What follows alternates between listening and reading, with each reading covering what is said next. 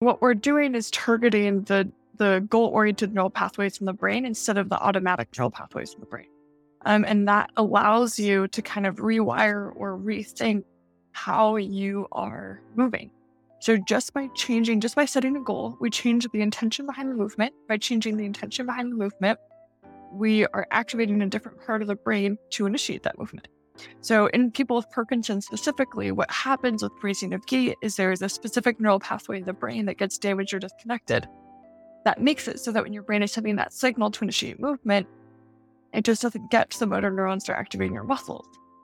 And this is that automatic neural pathway that, if when you and I think, okay, I'm just going to get up and walk over there, that's the automatic neural pathway that allows you to say, okay, right foot, left foot, keep stepping, activate these muscles. That pathway gets damaged for people with Parkinson's. So what we want to do is activate a different neural pathway to be able to initiate the same movement. So in simple terms, we're activating goal-oriented neural pathways instead of automatic neural pathways.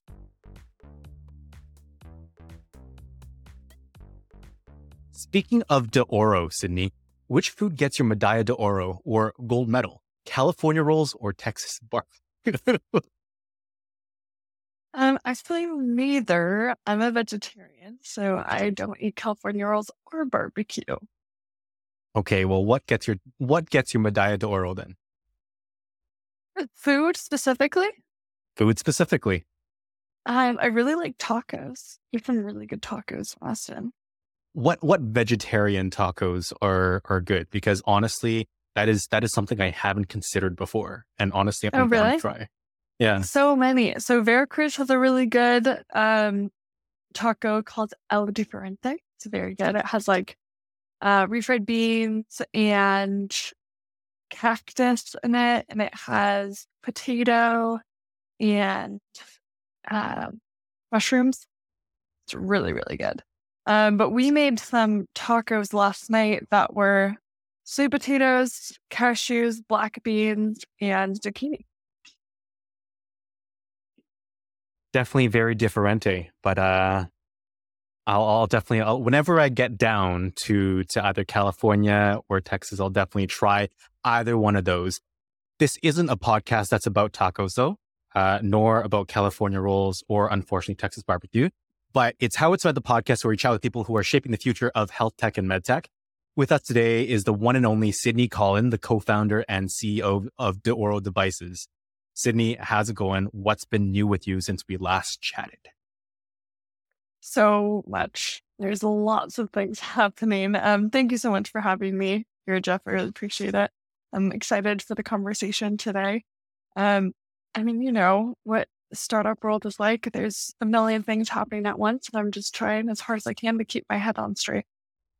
What are the top 3 things that have happened since we last chatted? Because I'm sure that a million things have happened, but what's been most exciting or most terrifying for you?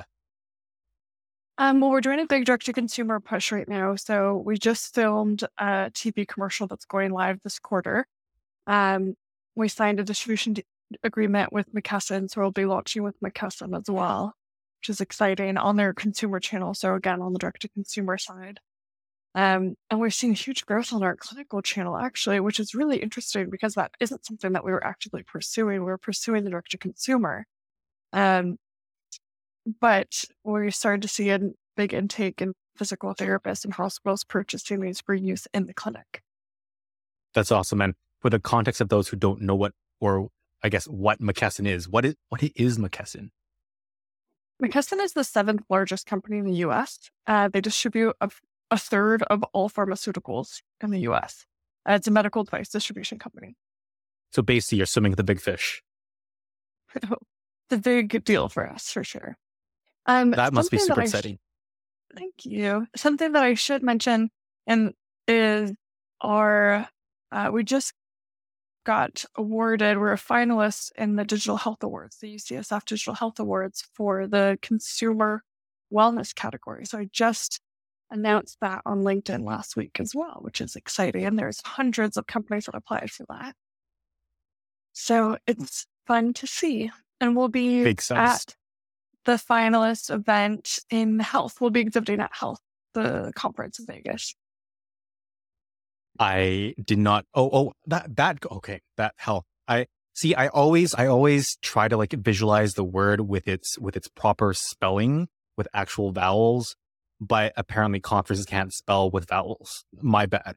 Uh, but beyond that, normally I ask the question that I'm going to ask next to I guess move the conversation forward later in the conversation when we've discussed kind of your origins, etc. But I feel like you can handle this. How would you describe what your company does to a 5-year-old with only monosyllabic and bisyllabic words? Everyone has failed so far, by the way. So I'm really hoping that you can actually nail this. We help you walk. That's how I would describe it. I can add a little bit more though. We help you walk with, I'm trying to make sure that I don't go over. We help you walk with laser and sound alerts, or laser and sound cues, I should say. Or actually, there's a marketing agency that we're working with just came up with a really good word. Like, I'm not going to remember it. It wasn't target. It was signal. Laser and sound signals that trick your brain into moving. Mm-hmm.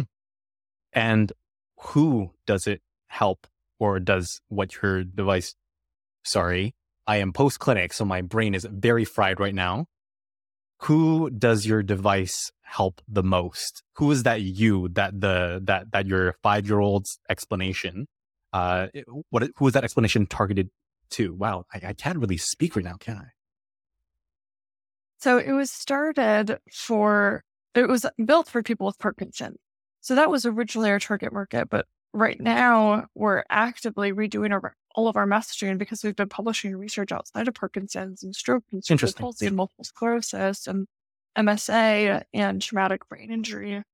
So there's many, many, many more applications outside of Parkinson's, but really it's anybody with a mobility impairment, such as, uneven gait symmetry, gait asymmetry, ataxia, scissoring, any sort of abnormal gait patterns. We can use our visual and auditory cues or signals to help normalize those gait patterns and allow someone to walk safer at home. Mm-hmm. So, I mean, why are these signals useful? Is there any way that you can break it down to us, the audience, myself, as to why these signals are needed? Is there a specific target, like neuronal loop, that this device targets to make walking easier when it's difficult for this whole range of neurological conditions that you've mentioned? Yeah, absolutely. It's pretty simple. I mean, what we're doing is targeting the goal-oriented neural pathways in the brain instead of the automatic neural pathways in the brain. And that allows you to kind of rewire or rethink how you are moving. So just by setting a goal, we change the intention behind the movement. By changing the intention behind the movement, we are activating a different part of the brain to initiate that movement. So in people with Parkinson's specifically, what happens with freezing of gait is there is a specific neural pathway in the brain that gets damaged or disconnected. That makes it so that when your brain is sending that signal to initiate movement, it just doesn't get to the motor neurons to activating your muscles. And this is that automatic neural pathway that, if when you and I think, okay, I'm just going to get up and walk over there, that's the automatic neural pathway that allows you to say, okay, right foot, left foot, keep stepping, activate these muscles. That pathway gets damaged for people with Parkinson's. So what we want to do is activate a different neural pathway to be able to initiate the same movement. So in simple terms, we're activating goal-oriented neural pathways instead of automatic neural pathways. Mm-hmm. So does that make sense? That makes sense. And I guess, is that same pathway damaged in all the other neurological conditions that you mentioned, or is there an unexplained mechanism by which there is more generalized applicability for your device? So it can be in stroke, and in some of the other neurological disorders, it can be the same neural pathway. It's not always, though. And really, these visual auditory cues can be used as a tool, whether somebody has a neurological condition or not, to be able to create kind of gait symmetry. You have a target on the floor, you say, step to this line. that ensures that you have a certain stride length, so it allows you to practice being able to walk with this longer stride length than when you were shuffling before. So for some people, it's kind of just used as a tool, as a goal. For some people, it is, physically bypassing a damaged neural pathway in the brain. Mm-hmm. Mm-hmm. That's absolutely fascinating that there's generalized applicability and that it, I guess, solves one of the biggest issues that Parkinsonian patients face when trying to get around. Because if you think of it, mobility is so very important to, I guess, everyday life. If you can't move necessarily by yourself, then, your quality of life goes way down the drain. You just become much more dependent on the people around you, which is hard. It's hard physically and emotionally for people. For Jack, this device that Jack is the person I made this device for originally, local veteran and slow. But for Jack, it was, the difference of being able to go to the bathroom by himself or needing his wife's sanity to push him to the bathroom in a wheelchair. It was the difference of being able to go on a walk with his wife or have her push him. It's these little things that make a really big difference in independence and somebody's kind of emotional feeling like they're a burden on somebody else.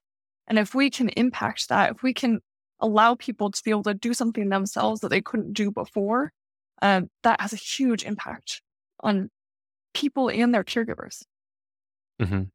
Yeah, I can see how logistically it improves things so much to have someone be able to get around, get to the washroom by themselves, and emotionally being able to walk alongside a loved one instead of being pushed by them. There's just something there that feels different. And I absolutely see the impact that what you're doing has on so many patients who have poor quality of life because of Parkinson's and other associated neurological disorders. So, let's flash back way back when, not when this all started, but before it all started. You told me when we chatted about, I think a month or two ago, that you did ballet for 10 years, then you quit because you had to make the decision between school and ballet. This is probably an overused trope of a question, but what did you take away from that experience, either of having to quit something that you'd stuck to for such a long time, or just the discipline of sticking to ballet overall? I think there's a lot that I learned in that whole process. I think ballet, especially with the San Francisco Ballet, it's very traditional. It's very, the rules that you follow are very strict. Provides a lot of structure for a kid. So I think that I learned a lot from that, and kind of learning to just push yourself more than I ever had before, in different ways, in pushing yourself to practice every day and pushing yourself in the class to, do the triple pirouette that you didn't think you could do. I think there's definitely a lot of learning there. And then just on the, pushing yourself in any sport, but also on the performance side, that's a whole other piece of it that's very interesting. Learning to perform in front of a group of people, learning to, if you mess up, don't show it on your face, and learning to work with the other people on the stage. If the person in front of you messes up, you follow them, which is just, it's just interesting. Was ballet where, I guess, your interest in movement started, or am I just reading too much into it? Not particularly. I think I've always thought that exercise is really important. Even after ballet, I do all sorts of exercise to make sure that I'm moving every day. Whether that's, going to Orange Theory classes, or I rode a 75-mile bike ride recently. Just doing anything, all sorts of activities to move my body, I think is really important. I don't necessarily think that that's linked to ballet, even though I did have the habit, I should say. I was going to say hobby. I was like, that's not the right word. The habit of exercising every day. And I think stopping that is a very strange feeling for your body. So I've always been very active since then. And I see how Yeah. much that impacts my physical and mental health. So I've always seen for myself how important that is. And then you start to look into the research and you find exercise is the only thing that has been shown to slow the progression of Parkinson's disease. And there's so many health benefits for people outside of Parkinson's. It's really incredible.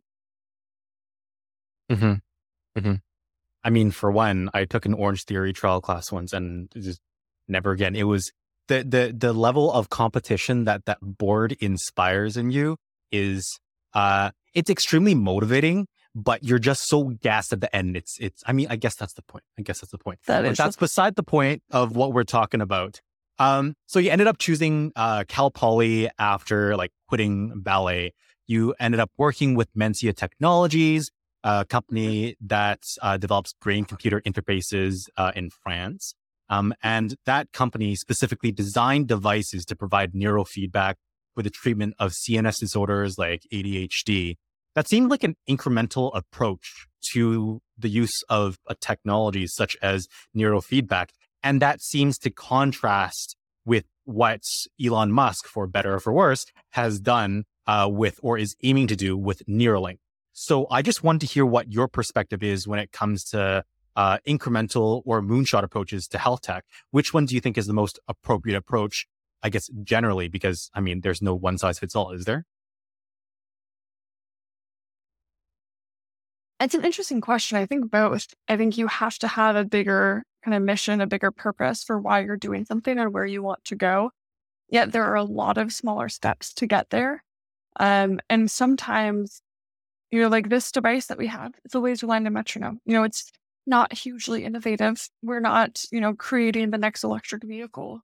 We're not creating the next, device that will ship people to the moon or ship people to Mars. It's something that is pretty simple but so effective. And that's something that was so frustrating for me when I was looking into the research. These visual auditory cues were standard practice in any physical therapy clinic. We had over 100 peer-reviewed articles showing the efficacy. We know that these visual auditory cues work. And yet there wasn't a way for people to use these cues at home. It was so frustrating to me that something like so simple. I made a prototype in a summer one time, simple, easy to create, easy to get out to people. We can go direct to consumer. I shouldn't say easy, there's a lot to think about on the sales and marketing side, but something that's so simple and so well known to be effective doesn't exist in the world already. I thought that was so frustrating. So I think that these, small, not super, groundbreaking technology can really have a huge impact on people's lives and need to be out there. And we also need the technology that people don't think is going to make it. And yet we put in hundreds of millions of dollars to test it out because it would be that impactful if we could. So that's what I think we do with a lot of like the clinical trials that we do, with a lot of research, is testing out, okay, we don't know if this is going to work, but let's put in hundreds of millions of dollars to test it out, because if it did work, it would change people's lives. That's fair enough. I guess maybe to reframe that question then, now that I'm reflecting on what you said, it's true that even like a reusable rocket is an incremental step forward technically from a rocket that already exists, or an electric car is an incremental step. You're just putting an electric motor into a car. But really, what really matters is how you nail the go-to-market in terms of being able to actually execute putting the device or changing behavior to use that technology to make that massive impact. Is that correct? Yeah, I think that's a fair statement. I think that, we can have all sorts of technology, but what really matters is how is this going to affect the people that are going to use it and what's the impact that it's going to have. That's what matters the most to me. Because when we were developing this, trust me, there were lots, hundreds of features I wanted to add, and I wanted to keep working on it, make it this like really cool device that could connect to your phone and collect all this data. And I think that there's a place for that, but for this population that are that I'm going after, it means a lot to have something that's just really simple and easy to use. That's really as low tech as you could possibly make it. Make the buttons big, don't make it as pretty as you can make it. Make the buttons big and easy to use, because that's what's going to, be effective for our target customers. That's fair enough. I think designing for a geriatric or even movement disordered audience must be so different from, I guess, the standard, I guess, way you design for the generalized population. And you just mentioned some ways in which it differs, but did it take a lot of deep thinking to go through that? Or what was that thinking, or was that notion there from the start? Sorry, can you repeat the question? Oh, so what I had said was basically, you're absolutely right that seniors and populations that are movement disordered absolutely are different from a generalized population to design for. Was it a series of trial and error that through which you found the proper way to design your product for your target consumers? Or was it something that you knew from the start because you had it in with the Parkinsonian community? A lot of testing. I mean, we designed this with a person with Parkinson's, right? So there's a lot of testing with him and with the Parkinson's support group locally where we showed the company. But there was a lot of testing after we had our first prototypes. There was a lot of testing after we had our second prototypes. We still are constantly doing research to understand, first of all, how to get information out to our population. ARP does a lot of great focus groups, and we're actually an innovation labs company for ARP. So they'll do focus groups and ask people about our technology. We'll get a lot of great information from that. But it's a lot of testing, a lot of putting together our own, focus groups, beta users, all sorts of different types of testing.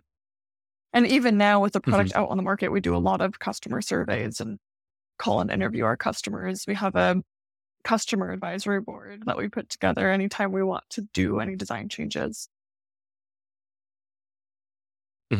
So it seems like it's like an iterative process, despite the fact that you already have the product market. And that's super interesting because that allows you to continue to figure out how your product should continue to evolve as you, I guess, touch more of the population with what you've developed.